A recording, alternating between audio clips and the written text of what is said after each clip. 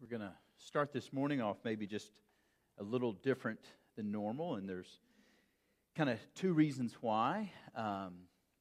One of the things that I've talked with BJ about as Celebrate Recovery has gotten up and gotten going is that I would love for some of the folks who are in that to from time to time be able to share a testimony with us. And so that's part of what we're doing this morning. The other part is that our subject matter from this text about dealing with trials, dealing with sin, dealing with temptation, it just seemed fitting to have one of our own come up and give a testimony to us this morning. And so what we're doing, John had actually thrown me off. He moved my chair.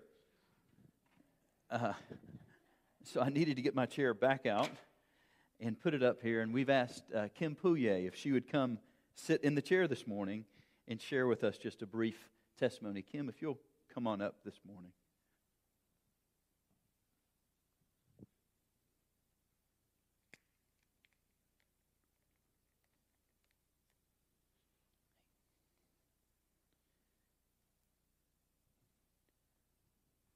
Kim, do you need this?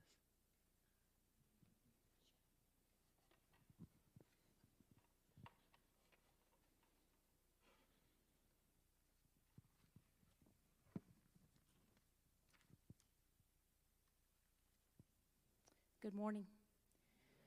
My name is Kimberly Pouye. I'm a grateful believer in Jesus Christ who struggles with compulsive overeating.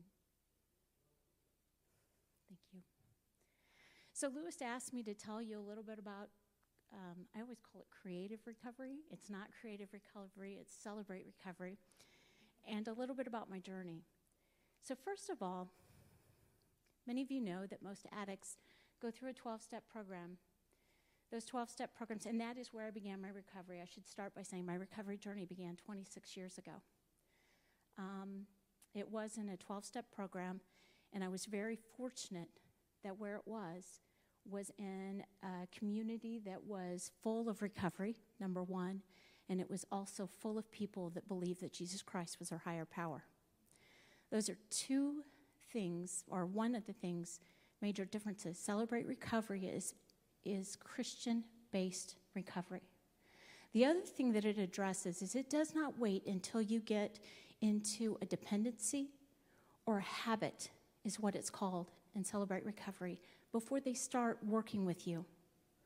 Many of us who've been through this journey realize that the hurts that we've had, and in my case repressed, lead to hang-ups that we have, anxiety, depression, low self-esteem, all those things. And that those things together, if untreated, can develop into a habit, whether it be shopaholics, alcoholics, people that struggle with other types of sin. And there's tons of information about this out on our table, resource table out there. And the hope that this brings, number one, by being Christ-centered. You heard my introduction. I'm a faithful believer in Jesus Christ. My identity is not in my compulsion. It is not in my habit. It is in Jesus Christ. Another thing is they give you the tools and the power, much like a regular recovery program, but it is largely Scripture-based. And that is so powerful. On my own, in my recovery, I chose to make the Bible the ultimate authority in my life because it's the one thing that is true. So, a little about my journey. This is going to be a very, very condensed version. The original was about 30 minutes long. Suffice it to say that I came from a family that didn't know how to do relationships. There's a lot of hurts that come through that. There's a lot of times in which a child's needs may not be met for one reason or another.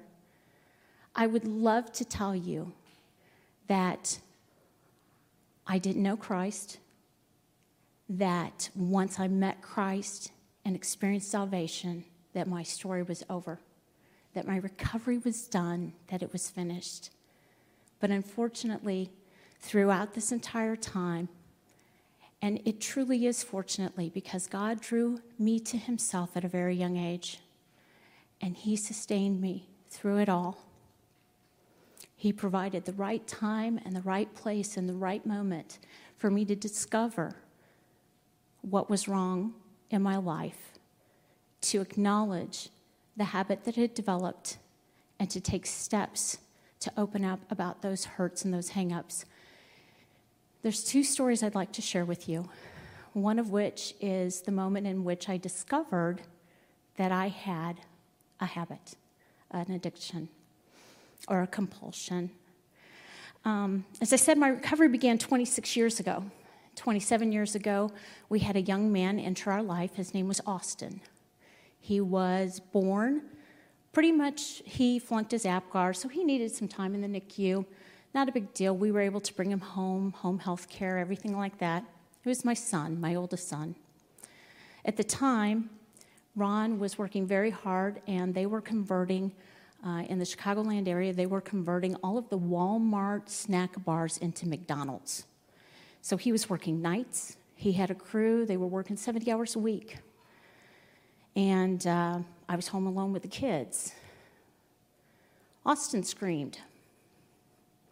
He had no different sounds for different needs. If his mouth was open, it was a blood-curdling, mind-numbing scream. He nursed every 2 hours for a half an hour. I did not sleep. Throughout this, about 5 months old, I got into a situation where I took out a mailbox. We were in the car trying to get him to go to sleep. And the good thing that came out of all that is I did reach out to my OBGYN and I said, I'm having visions of hurting my child. And he introduced me to a friend of his. We were able to get me stabilized and on some medication.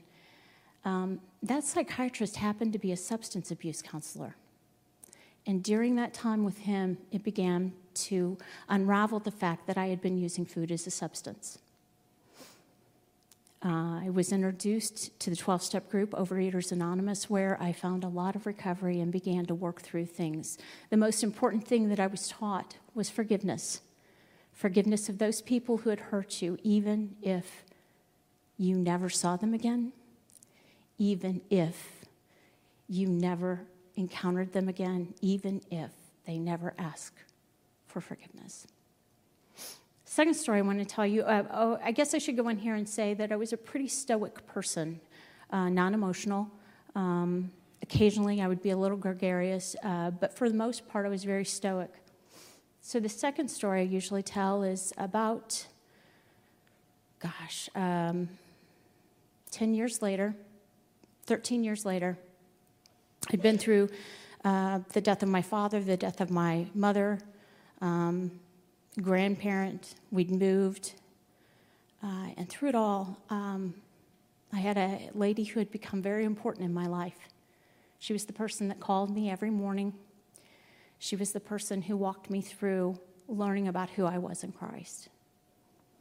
And she was in the hospital for, they were putting her on blood clot surgery. But anyway, the long and the short of it was I was supposed to take my kids to see her. And I got a phone call saying, come alone. On the way to the hospital, I began to realize that something bad may have happened. And I remember saying, God, you can't do this to me. I got there, found out that what I believed had happened did. She was dead. And the depth of my sorrow was unreal. The recovery was that I was that person making those ugly noises of grief in the waiting room. Before, I never would have been able to sit before you in tears streaming down my face. I never would have been able to experience that pain. I instead would have turned to my addiction. So for that, I am thankful. I'm also thankful for the steps and the provisions God made in my life throughout my life to prepare me for this. One of those things was Bible drill. The study and the memorization of Scripture got me through many of those days. Another thing was just the people that poured into my life. And this is another difference of Celebrate Recovery. Because in Celebrate Recovery, we don't focus on just the bad stuff that's happened to you in your life. We focus on those people who have poured in good year after year after year. I welcome you all. It's not just a place for people like me, and I'm using air quotes because we're all people like me. It's a place to come, to learn, to hear, and to heal.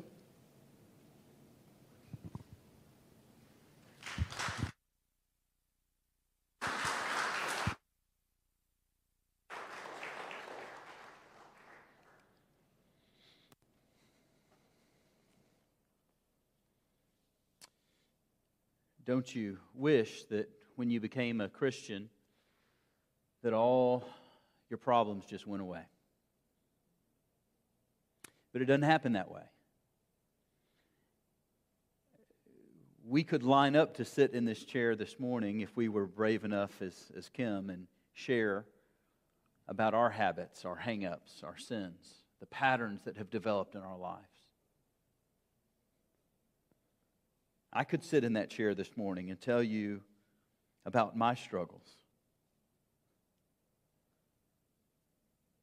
One of the things that's interesting, as Kim was sharing, is that when trials come into our lives, when you maybe realize that someone that very close to you has passed away, where do you turn? What do you do?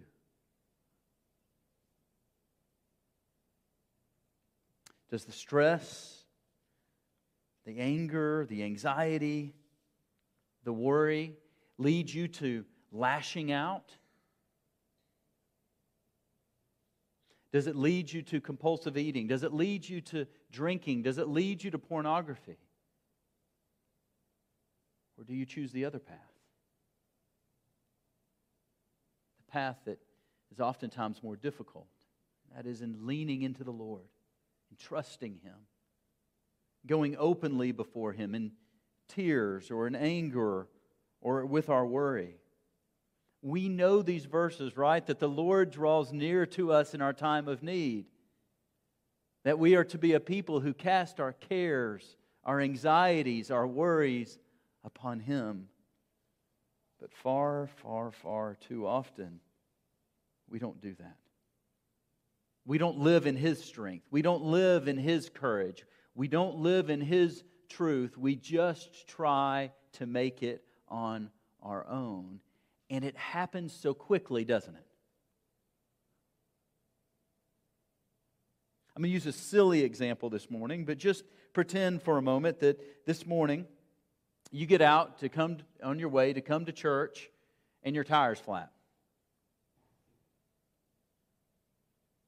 And I'm going to use the very Christian-y, churchy thing, right? But how many of us in that opportunity would say, praise God, He's teaching me patience this morning?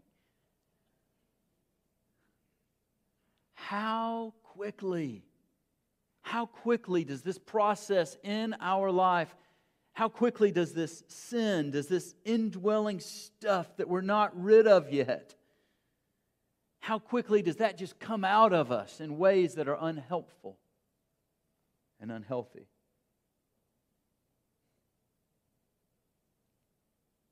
You're not alone. You're not alone. As we look at this passage, I think one of the keys of this passage actually happens in the middle, so we're going to start at an odd place. I think one of the keys of this passage is in verse 16. Do not be deceived, my beloved brethren. Don't skip over the last two words of that verse. As Christians, we like to act like we have it all together and that if we're truly a Christian, that we don't go through trials and temptations, and that we don't have problems, and that we don't have anger issues, and that we're not pulled towards certain sin patterns in our life. We like to pretend like we have it all together. But do you know that what James is telling us here by saying it this way, hey, do not be deceived, beloved brethren, that it's possible, beloved brethren, believers in Jesus Christ, that you can be deceived? There can be things that you believe that aren't true. There could be lies that you're holding on to that aren't true.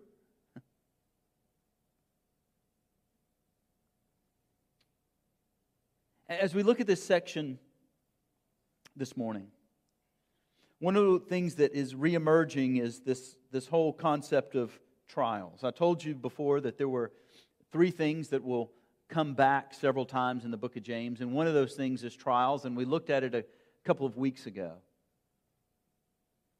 And one of the things that James is telling us this morning that we learned also a couple of weeks ago is don't be deceived.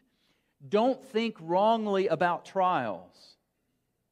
How many of us, when trials and temptations come into our lives, we automatically feel like that God is maybe punishing us, or that God is out to get us, or that God is trying to really kind of get at us? Remember a couple of weeks ago what we learned. Consider it all joy, my brethren, when you encounter various trials, knowing that the testing of your faith produces endurance, and let endurance have its perfect result, so that you may be perfect, complete, lacking in nothing. And what we learned is that God was not at work trying to crush or punish, but in the midst of trials, one of the things that God was doing is that He was producing in us endurance, and that endurance, as it is flowing through us, produces godly character. That God is in work in the midst of that. And so, when various trials come, we can consider it joy. And notice as James picks this theme back up in this letter, that he starts with these words in verse 12. Blessed is the man who perseveres under trial. How many of us, when we experience trials and difficult times, say, I am blessed?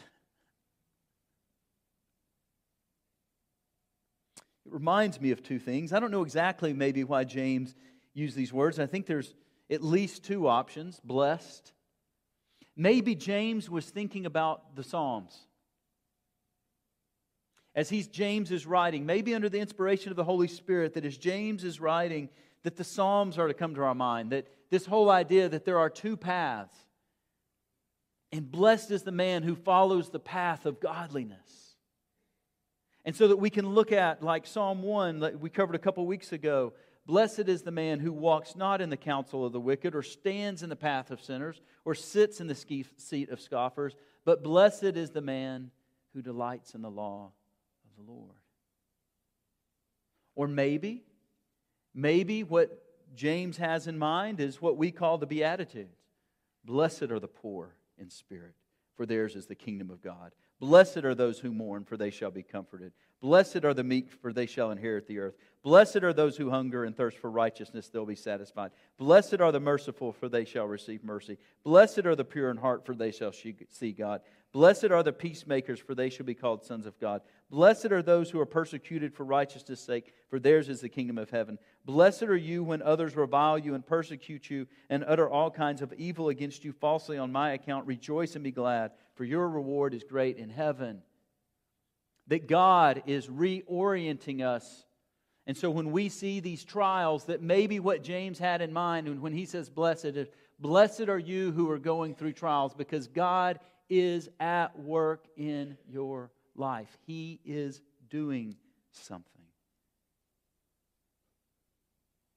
He's reorienting us. He's creating godly character in us. And notice verse 12. Blessed is the man who perseveres under trial, for once he has been approved, once he has stood the test, he will receive the crown of life which the Lord has promised to those who love Him. James earlier tells us of these blessings that we get kind of as we go, on the go. Now James is telling us, blessed are those who persevere under trial, because theirs are rewards in heaven. Look down the road and know that if you endure, your heavenly Father is going to reward you in heaven. And don't be deceived. You are blessed if you persevere, if you endure. Isn't it interesting here in this verse? And I thought about just preaching just on this verse, so I'm going to do this very quickly and not do justice to this verse. But notice it says, blessed is the man who endures or perseveres under trial, for once he's been approved, he'll receive the crown of life, which the Lord has promised to those who love Him. And one of the things that we get from this text is that when we love Him, when we love God, when we're not deceived, when we don't think that those trials are meant to crush us or to punish us, but when we love Him, we trust Him. We walk in His ways. We endure because we know that He is just and He is faithful. I love the old song, "The flames cannot hurt you, their only design is for the dross to be consumed and like gold to refine." Martin Luther said this. I found this interesting. That temptation and adversity are the two best books in his library that God uses to teach him. It's a blessing. Blessed are we who endure trial. Don't be deceived. It's not a curse. There are other things here in this text. Don't be deceived. Don't be deceived. Know the source and the cause of sin. These verses are interesting. Verse 13 through 15. Let no one say when he is tempted, I'm being tempted by God. For God cannot be tempted by evil, and He Himself does not tempt anyone. But each one is tempted when he's carried away and enticed by his own lust. And then when lust is conceived, it gives birth to sin. And when sin is accomplished, it brings forth death. And the first thing that we have to ask ourselves, don't be deceived. God does not tempt you to sin.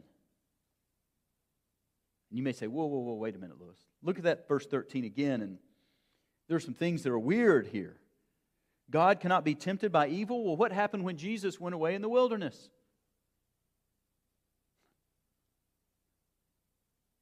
Jesus is God, but Jesus was not being tempted by God to sin. Well, what about the prayer? Lead us not into temptation, but deliver us from evil. What's going on here? I think James is being very specific as he writes this. It's interesting because the same word for test is the same word for temptation, which makes this all kind of even more messy than what it may already seem. But I think to help us unpack this, I want to use the imagery, I want to use the story, the example of the garden. God created man and woman. He created the garden. He created all the trees. He created everything. And He told man, enjoy. There's one tree, just don't touch this. God in that moment was not tempting Adam and Eve to evil. God was blessing Adam and Eve and gave them a pathway to not only life, but to abundance. Trust, enjoy, be filled. It wasn't God that tempted in the garden. So who was it? Some of you may say Satan. Satan certainly did come along and come up to Adam and Eve and say, did God really say? I guess to Eve, did God really say? He might have even pointed to that one tree that we weren't supposed to eat from and said, ooh, looks nice, doesn't it? That forbidden fruit. It's the good stuff. God's holding out on you. It'll make you like Him. It's interesting. If we look at the words used in verse 14, but each one is tempted when he's carried away and enticed, that this is actually hunting and fishing terms. So the idea here would be to bait a trap, or maybe a fishing lure. Where the fish sees some kind of nice, shiny lure. And don't miss it, Satan surely can bait a trap. Satan surely can come to Eve and say, look at that tree. Satan surely can make things look in a certain way that might tempt us towards sin. Put that shiny lure out in front of us. But what this text tells us is, don't be deceived. Don't be deceived. Satan's not the source of your sin.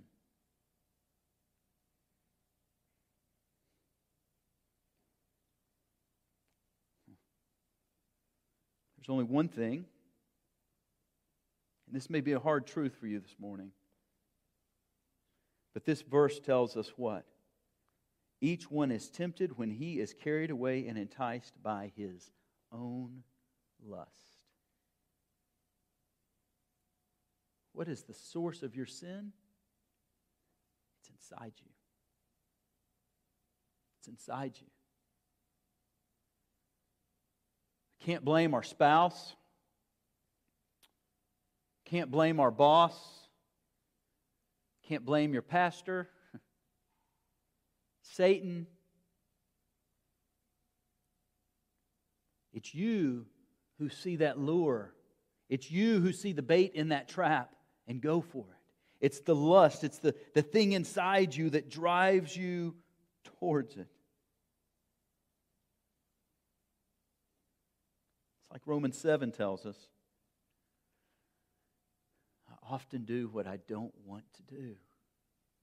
Brothers and sisters, we have to not be deceived. We've got to realize that although we are believers, there is still a sin nature inside of us that is being killed and that hopefully is being put to death. But if we are not careful, we will be lured away into sin. And the worst thing that we can do is be deceived and blame everything else except what really needs to be blamed. The devil, media, God. Happened in the garden, didn't it? Who told you you were naked? Adam says, "Oh, God, it's the evil inside of me. I repent." From the very beginning, the pattern hasn't changed. The woman says, "Oh, that's right. My poor husband, he didn't know. He was off working so hard, and I brought this apple to him." No, the woman says the snake. And if either of those things were true, the curse would have become different. But the reality was that the sin came from inside of Adam and Eve. And it happens so fast, doesn't it?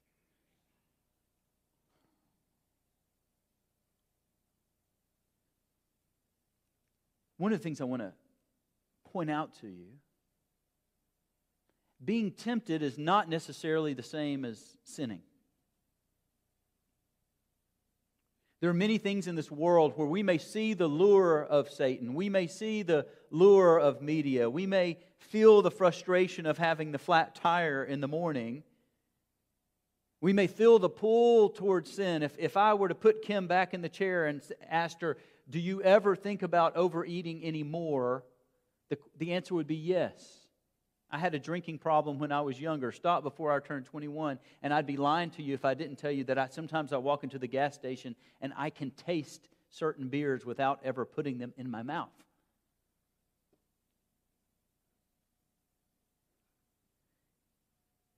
The temptation, the noticing that something is going on, that something's not right, that I'm being pulled in direction, that's not the sin. But verse 15 happens so quickly, doesn't it?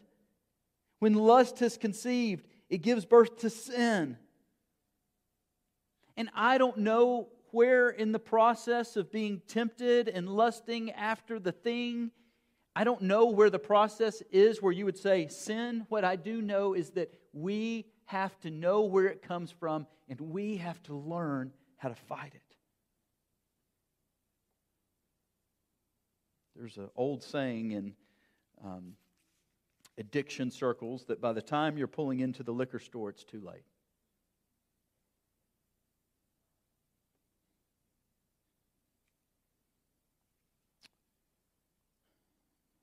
One of the things that was subtle in the garden that the Holy Spirit brings out in this text is, you notice if we were to go in Genesis, when Adam is talking to God, he just doesn't say the woman. Where's the ultimate blame? He says, the woman you gave me. He's blaming God. Do not be deceived, my beloved brethren. It's not God's fault that you sin. And you may say, oh, Lewis, I don't believe that. But yeah, let's be careful. We do this in some sophisticated ways.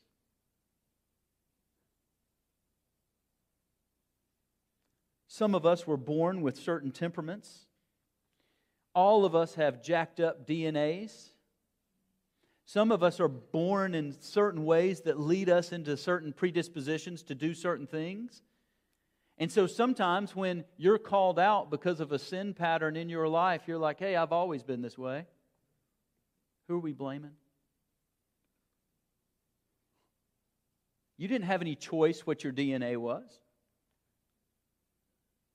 Others on the more nurture side of things may say, oh, Lewis, man, you don't understand my home life.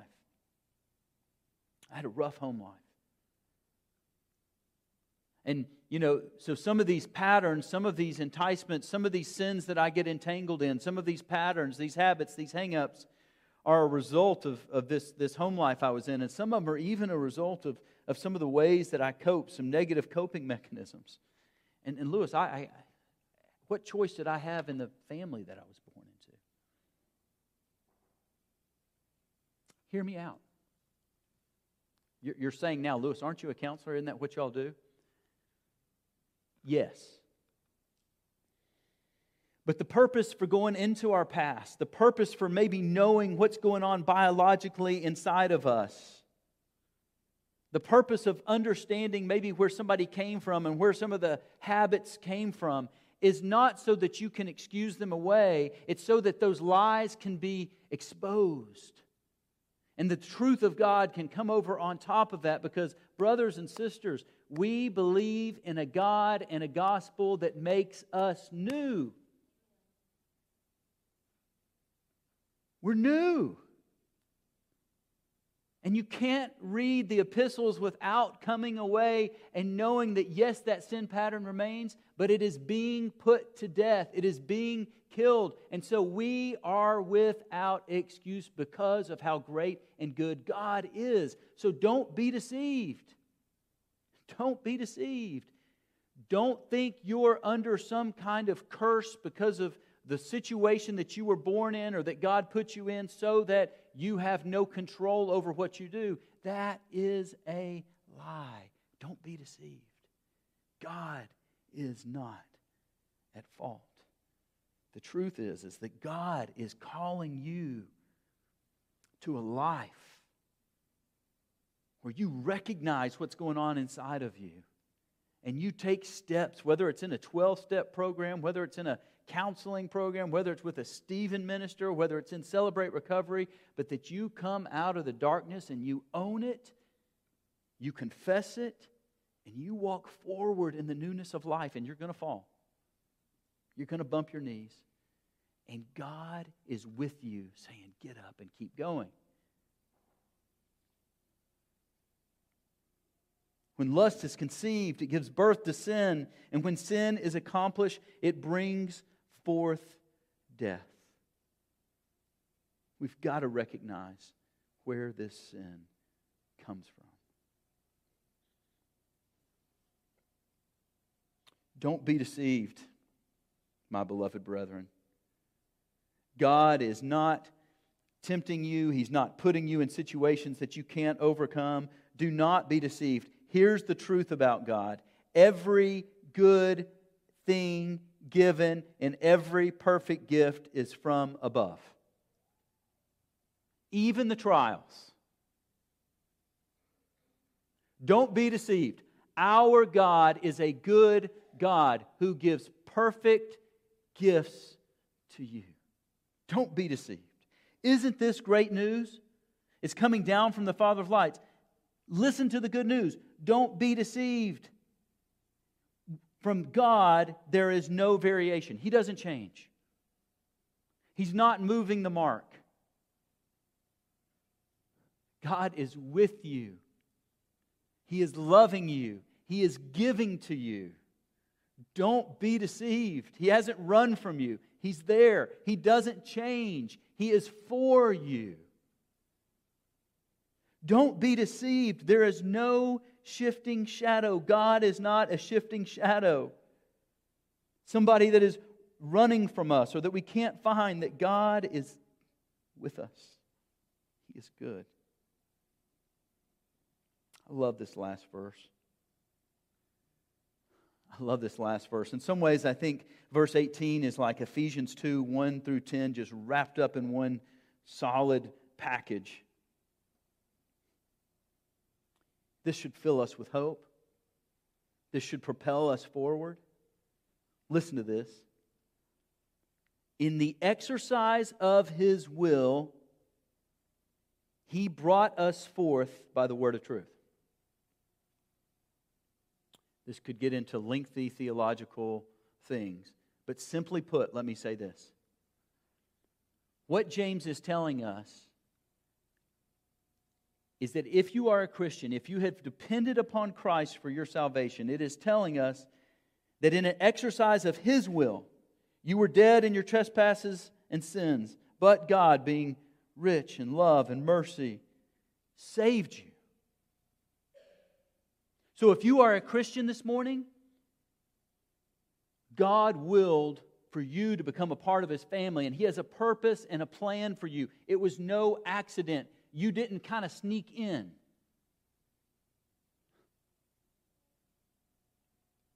He brought us forth by the word of truth, by the gospel, so that we would be kind of first fruits among His creatures. Now, I think when it talks about first fruits here, it's talking about the original audience, that this was the first century church.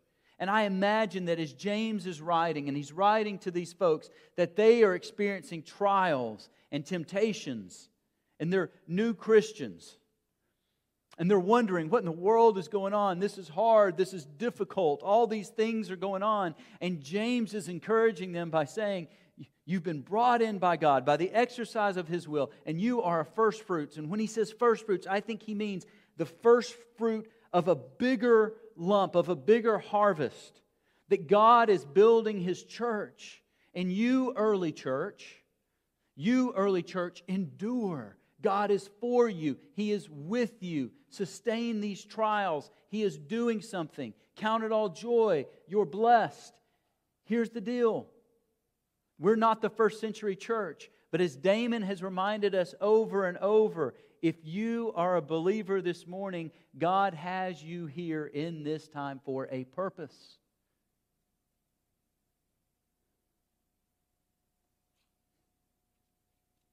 How many Christians are rendered ineffective because we're deceived?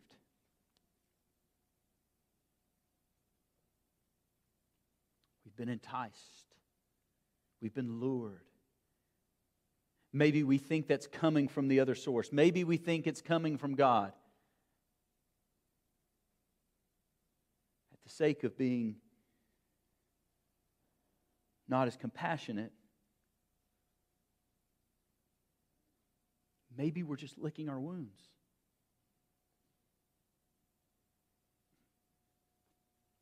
This is not where God wants us to live. And some of us live in verse 15. We live in this pattern of verse 15 that lust has been conceived and it gives birth to sin. And when sin is accomplished, it brings forth death. This is not what God has for you, believer. And there are many that I'm fearful in this room that are there. And maybe your struggle is not Kim's struggle.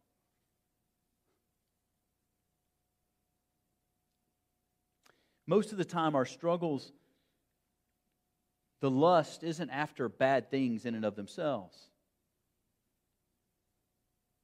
Eating is a good thing. If you've been around here in any holiday, I encourage us to indulge.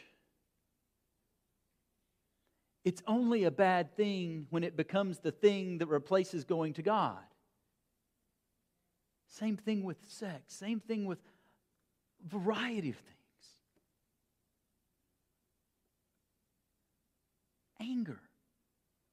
There's a righteous anger. Most people who are angry want justice, and justice is a good thing. But when we're lured away, anger becomes rage, becomes irrational, becomes harmful, becomes hurtful. God loves you. God loves you so much. He wants you to persevere. He wants you to trust Him. He's bidding you to come to Him. He doesn't move. He may even be speaking to you this morning. Come to me. Come to me. Take ownership. I love the verses. I love when John writes things like this. Step into the light as He is in the light. It's so hard. We step in the light, it means that we're exposed, warts and sin and all. But how great is it when we can step into the light, fully aware of our sin and our shortcomings, and be loved by God?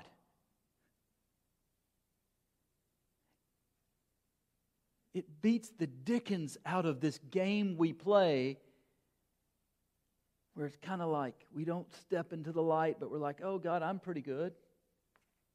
Will you love me? Will you love me? Step into the light. You know, maybe you need Celebrate Recovery. And like Kim said this morning, Celebrate Recovery is not just for compulsive behaviors. It's not just for people who are eating too much or drinking too much, or I should probably say doing drugs. We shouldn't say doing drugs too much, right? Doing drugs. It's for people who have the tendency for the anxiety to rule their life, for depression to rule their life, to hide in their sin patterns, whatever they are. I would encourage you just to go and hang out. Test it out. Even if you don't have one of these hang-ups or don't think you have one of these hang-ups, I would encourage you to go. It's hard to be vulnerable, but it's worth it. Will you come out of the shadows? Will you come out from under the deception that you're under?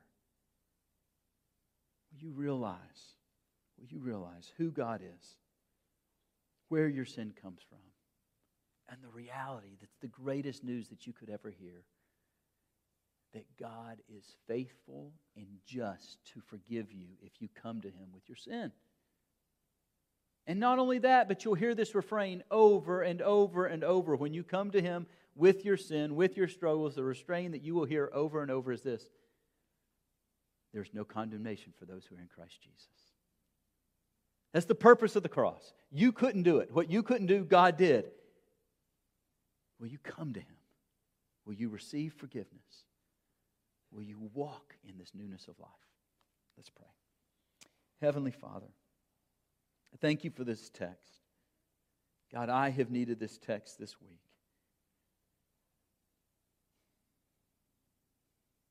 God, help us to see You for the good, wonderful, great, loving God that You are. Help us to see ourselves clearly, knowing that the sin, that the habits, the hang-ups that are brought forth in our life are because of our own lust and our own flesh. But God, You don't leave us alone. You are great.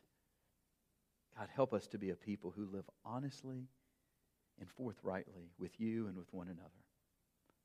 It's in your Son's name that we pray.